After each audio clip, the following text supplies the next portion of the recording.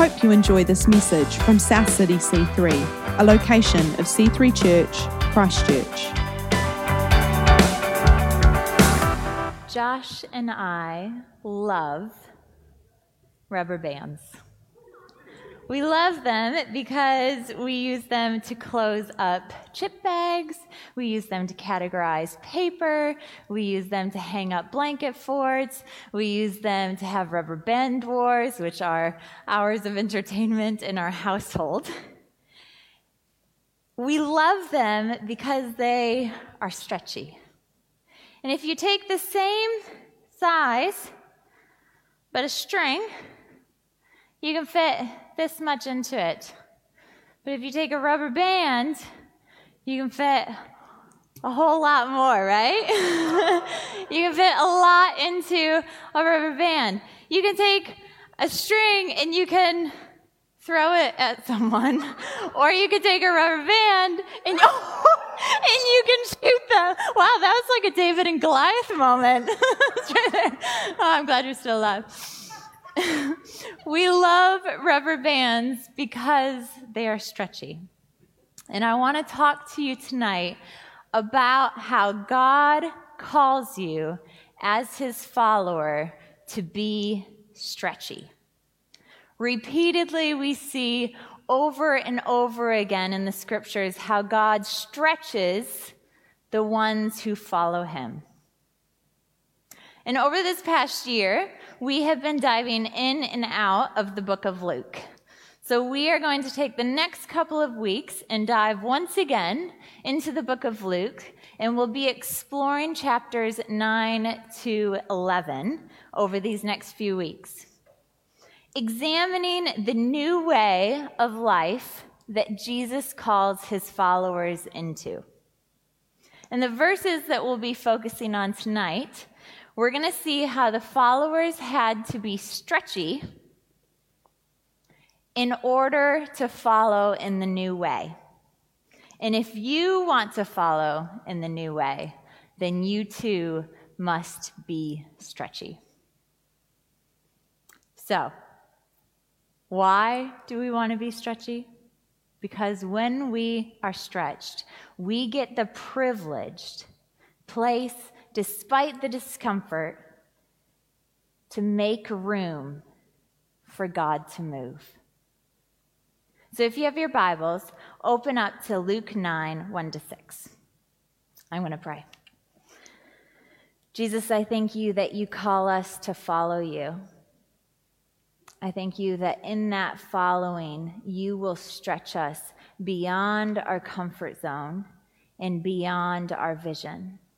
And I ask you tonight that you would stir something up on the inside of us, that we would be willing to be stretched by Christ.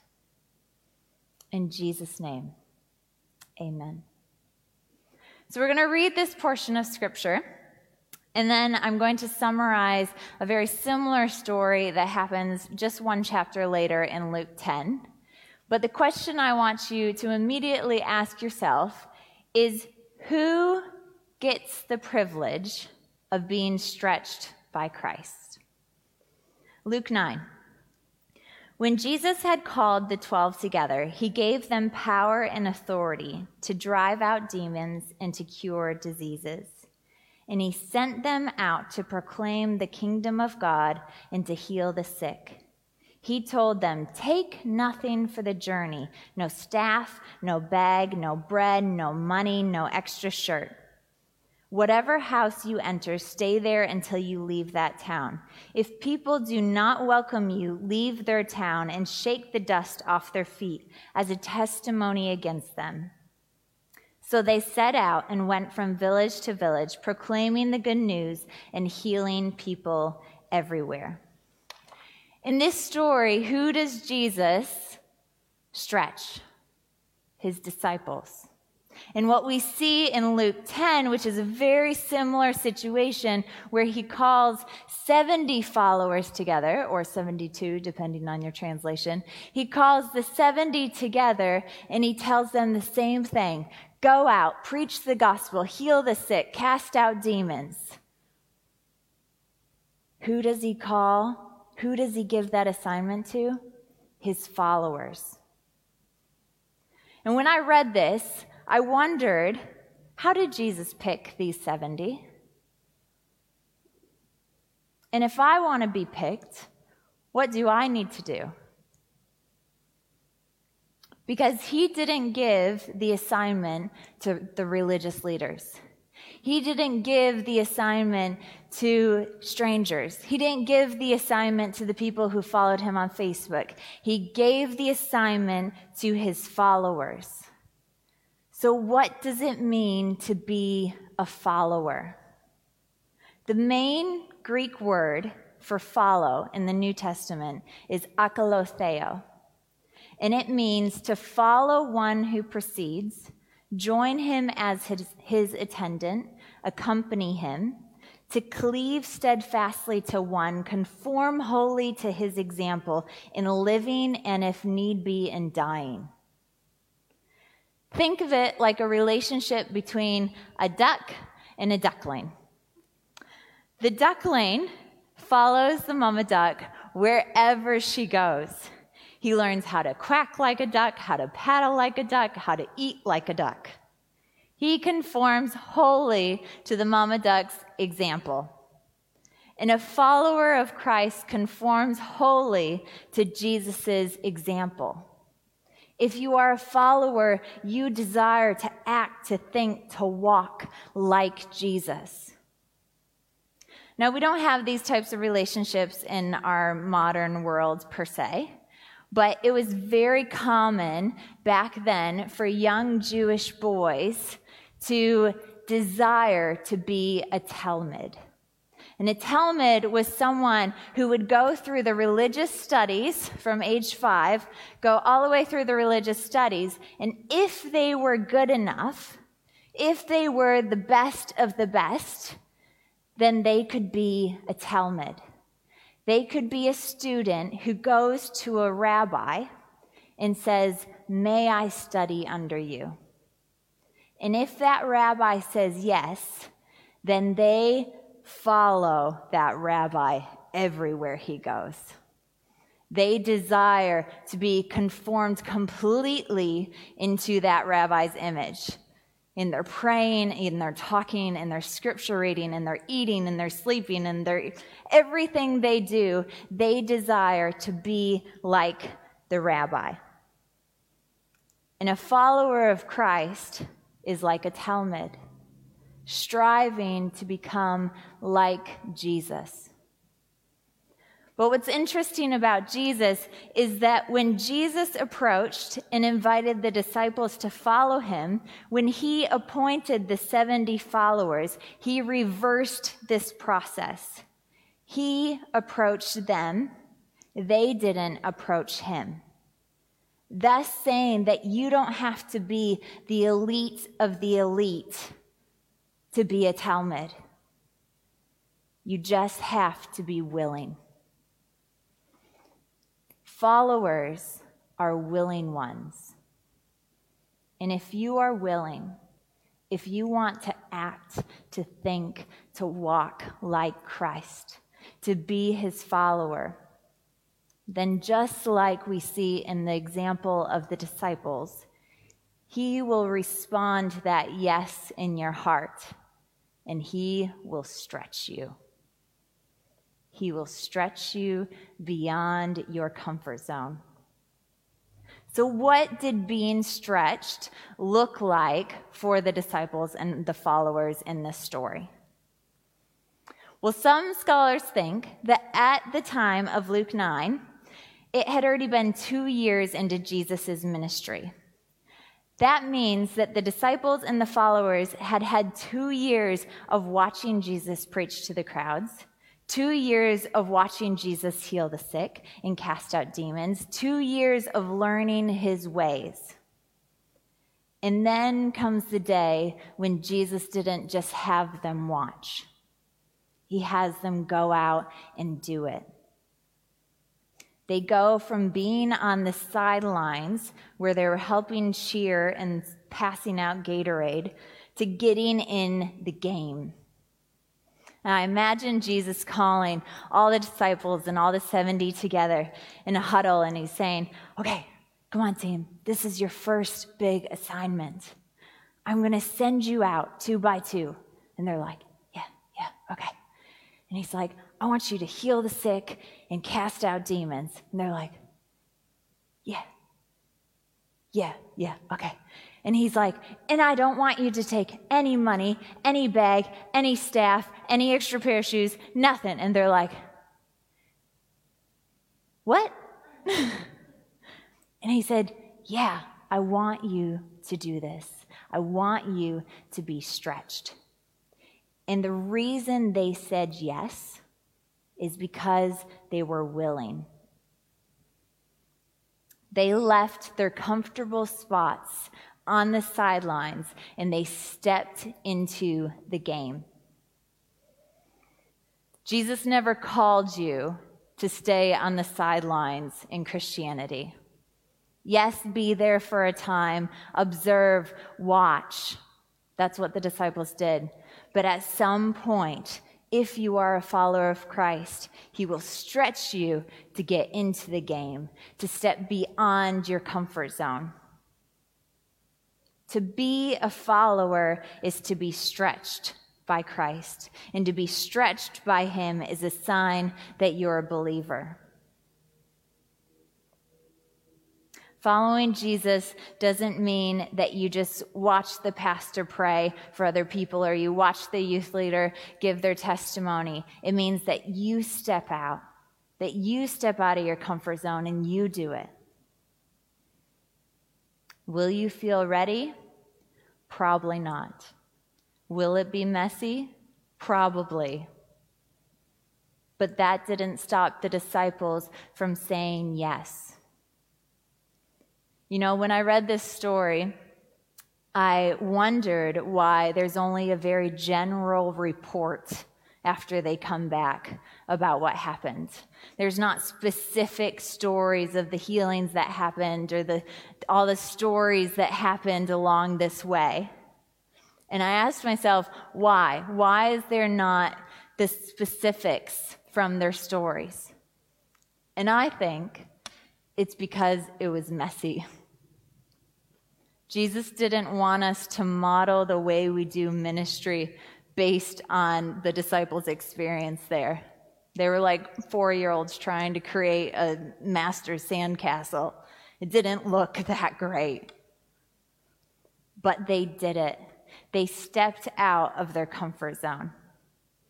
Because anything worth doing well is worth doing poorly.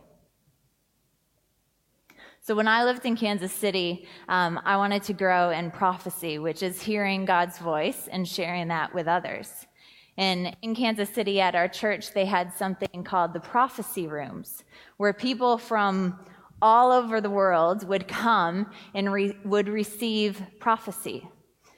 And so they had these prophecy teams, about 12 to 15 people on a team, who would be the people who'd prophesy over all these visitors and people coming in wanting prophecy. And because I wanted to grow in hearing God's voice, and Josh did too, we were like, let's join a team. Just get amongst it. And so our slot was 4 p.m. on a Wednesday. And we show up at 3:30 for the brief. And we're sitting in this room with 12 other people, and he's like, all right, guys, we're going to send you into separate rooms. There'll be 2 or 3 of you to prophesy over the 3 people who come in. And I want you to pray over them for 60 seconds, and then I want you to listen to God for 20 seconds, and then just go. And we're like, 20 seconds? That's it? That's all we have to listen to what God is saying for them? We're new at this. We don't know what we're doing. And I just felt this creeping feeling of like, yeah, I probably shouldn't have signed up for this. I am not spiritual enough for this. I'm not in tune with the Spirit enough for this. I don't know what I'm doing. But he released us to go, and we separated into these different rooms. And it was Josh and I, and then another guy who was more confident than we were. And he was just briefing us before these people came in, and he was like, you guys are going to do great. I just want to give you one heads up, one warning, that if the people who come in are international, that means they spend a lot of money and a lot of time to get here. So their expectations are like real high. So just know that if they're international, they will probably take whatever you say as the word of the Lord. We're like, oh, okay, good to know. So we're sitting there. Who comes in? 3 people who don't speak English at all, who have traveled a very long way to get there, and they sit down in front of us, and I realize in that moment that apart from God, I have nothing to offer them. If He doesn't move, I have nothing. But when God stretches you, it makes space for Him to move. And in that next 15, 20 minutes with those people, God spoke through us. And those people's lives were touched because of it. Because we were willing to be stretched, God moved. And over the weeks and the months and the years that we continued to do the prophecy rooms, we were stretched again and again and again until it felt comfortable. And so you know what God does? He gives you a bigger rubber band, and then He stretches that. Because He is in the business of stretching us, because He wants to show up. When you are willing to be stretched, to step out, God will do something bigger than what you can imagine. He will stretch your vision. When Jesus asked the disciples and the followers to go out and preach the good news and heal the sick, He was inviting them into the great story of history that He was writing. It was bigger than the disciples' limited view. And if we don't allow this stretching, Speaker Carl Martin puts it this way: if your vision is not beyond you, your purpose will be about you, your team will only serve you, and your dream will die with you. But that was not the case for the disciples. From this 12, from this 70, Jesus birthed a movement that would transform the rest of history. Because when you follow Christ, He will stretch you beyond what you see, beyond your vision. And it's no longer, how can I build my wealth? How can I make a name for myself? How can I have impact? But how can I build the kingdom? How can I build God's name? If you follow Christ, He will stretch you to see outside of yourself. He'll invite you into something greater than yourself. And when you catch hold of a vision, you are willing to pay the cost. I remember in my elementary and intermediate years, I bought into a vision that was outside of myself. You see, I was a Girl Scout, very similar to Girls Brigade, yeah? And every year, our troop leader would call us all together, and they would say, guys, it's that time of the year where we get to sell cookies. And we, as a troop, are going to commit to selling more cookies than any of the other troops. And I was like, yeah, that's awesome. And so I went out. But it was scary, because as an 8-year-old, going up to people and asking them if they want to buy cookies is very scary. It's very intimidating, right? But because I had caught the vision of selling more cookies than all the other troops, I was willing to pay the price of the humiliation or the no's or any time that I felt rejected because of that. I was willing to pay the price because I had caught hold of a vision. And we sold a lot of cookies. I was very proud of our troop. The effort and the humiliation was worth it because I had caught that vision. And the followers caught Jesus' vision to preach the gospel in all the world, to bring the kingdom of God to earth. And he warned them that they would face humiliation. He warned them that they would face persecution. But because their vision had been stretched beyond themselves, they were still willing. If you're too terrified to step out of your comfort zone, then perhaps you need God to remind you of the vision that you are called into as his followers.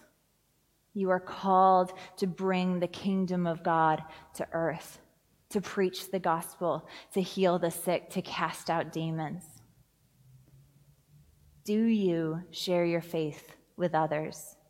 Do you pray for those who are sick and care for them? Do you walk with people on the journey of inner healing?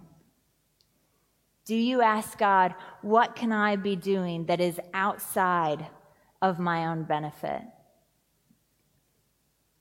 So every week I shop at Pack and Save.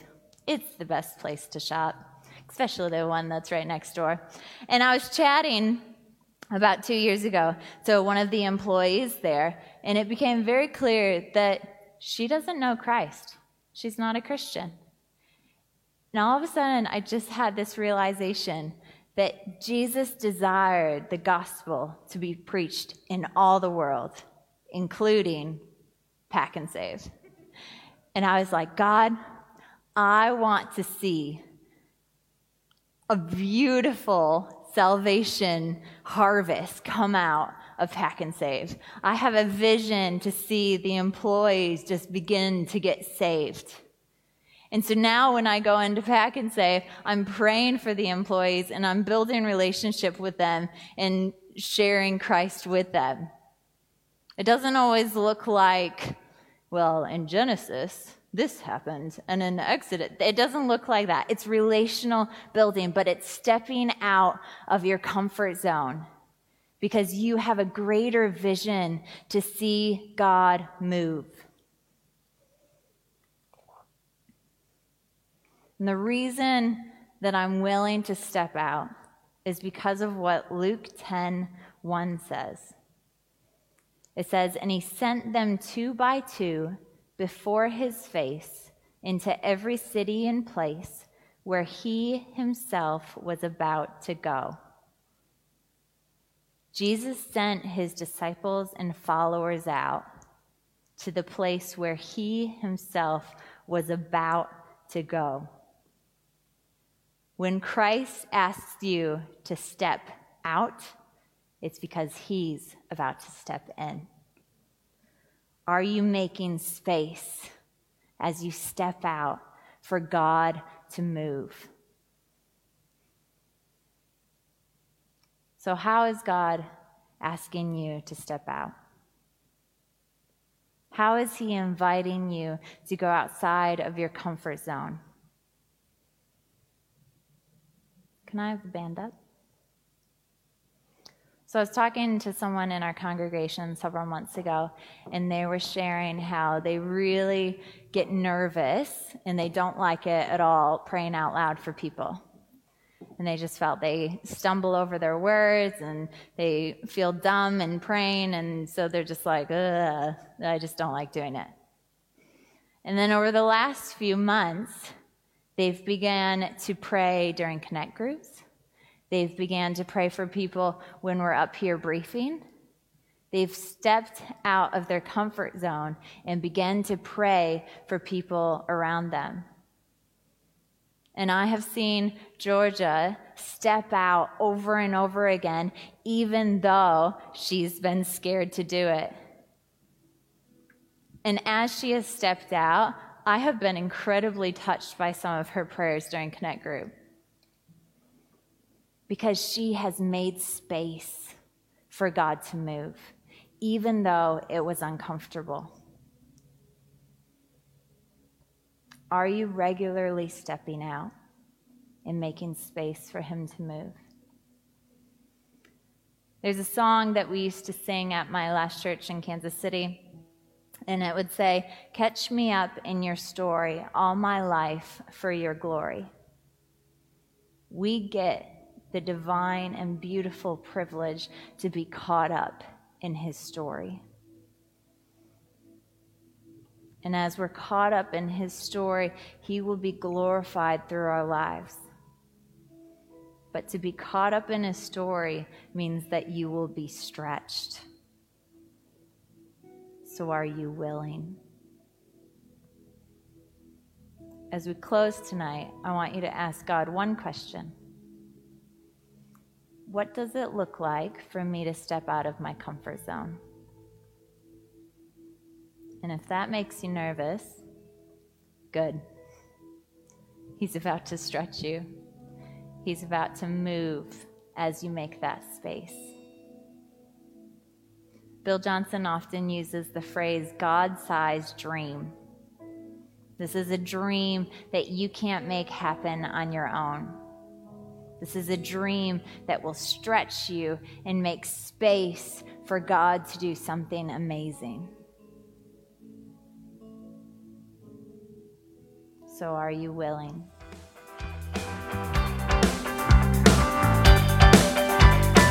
Thanks for listening to this week's message. To learn more about our church, visit c3chch.org.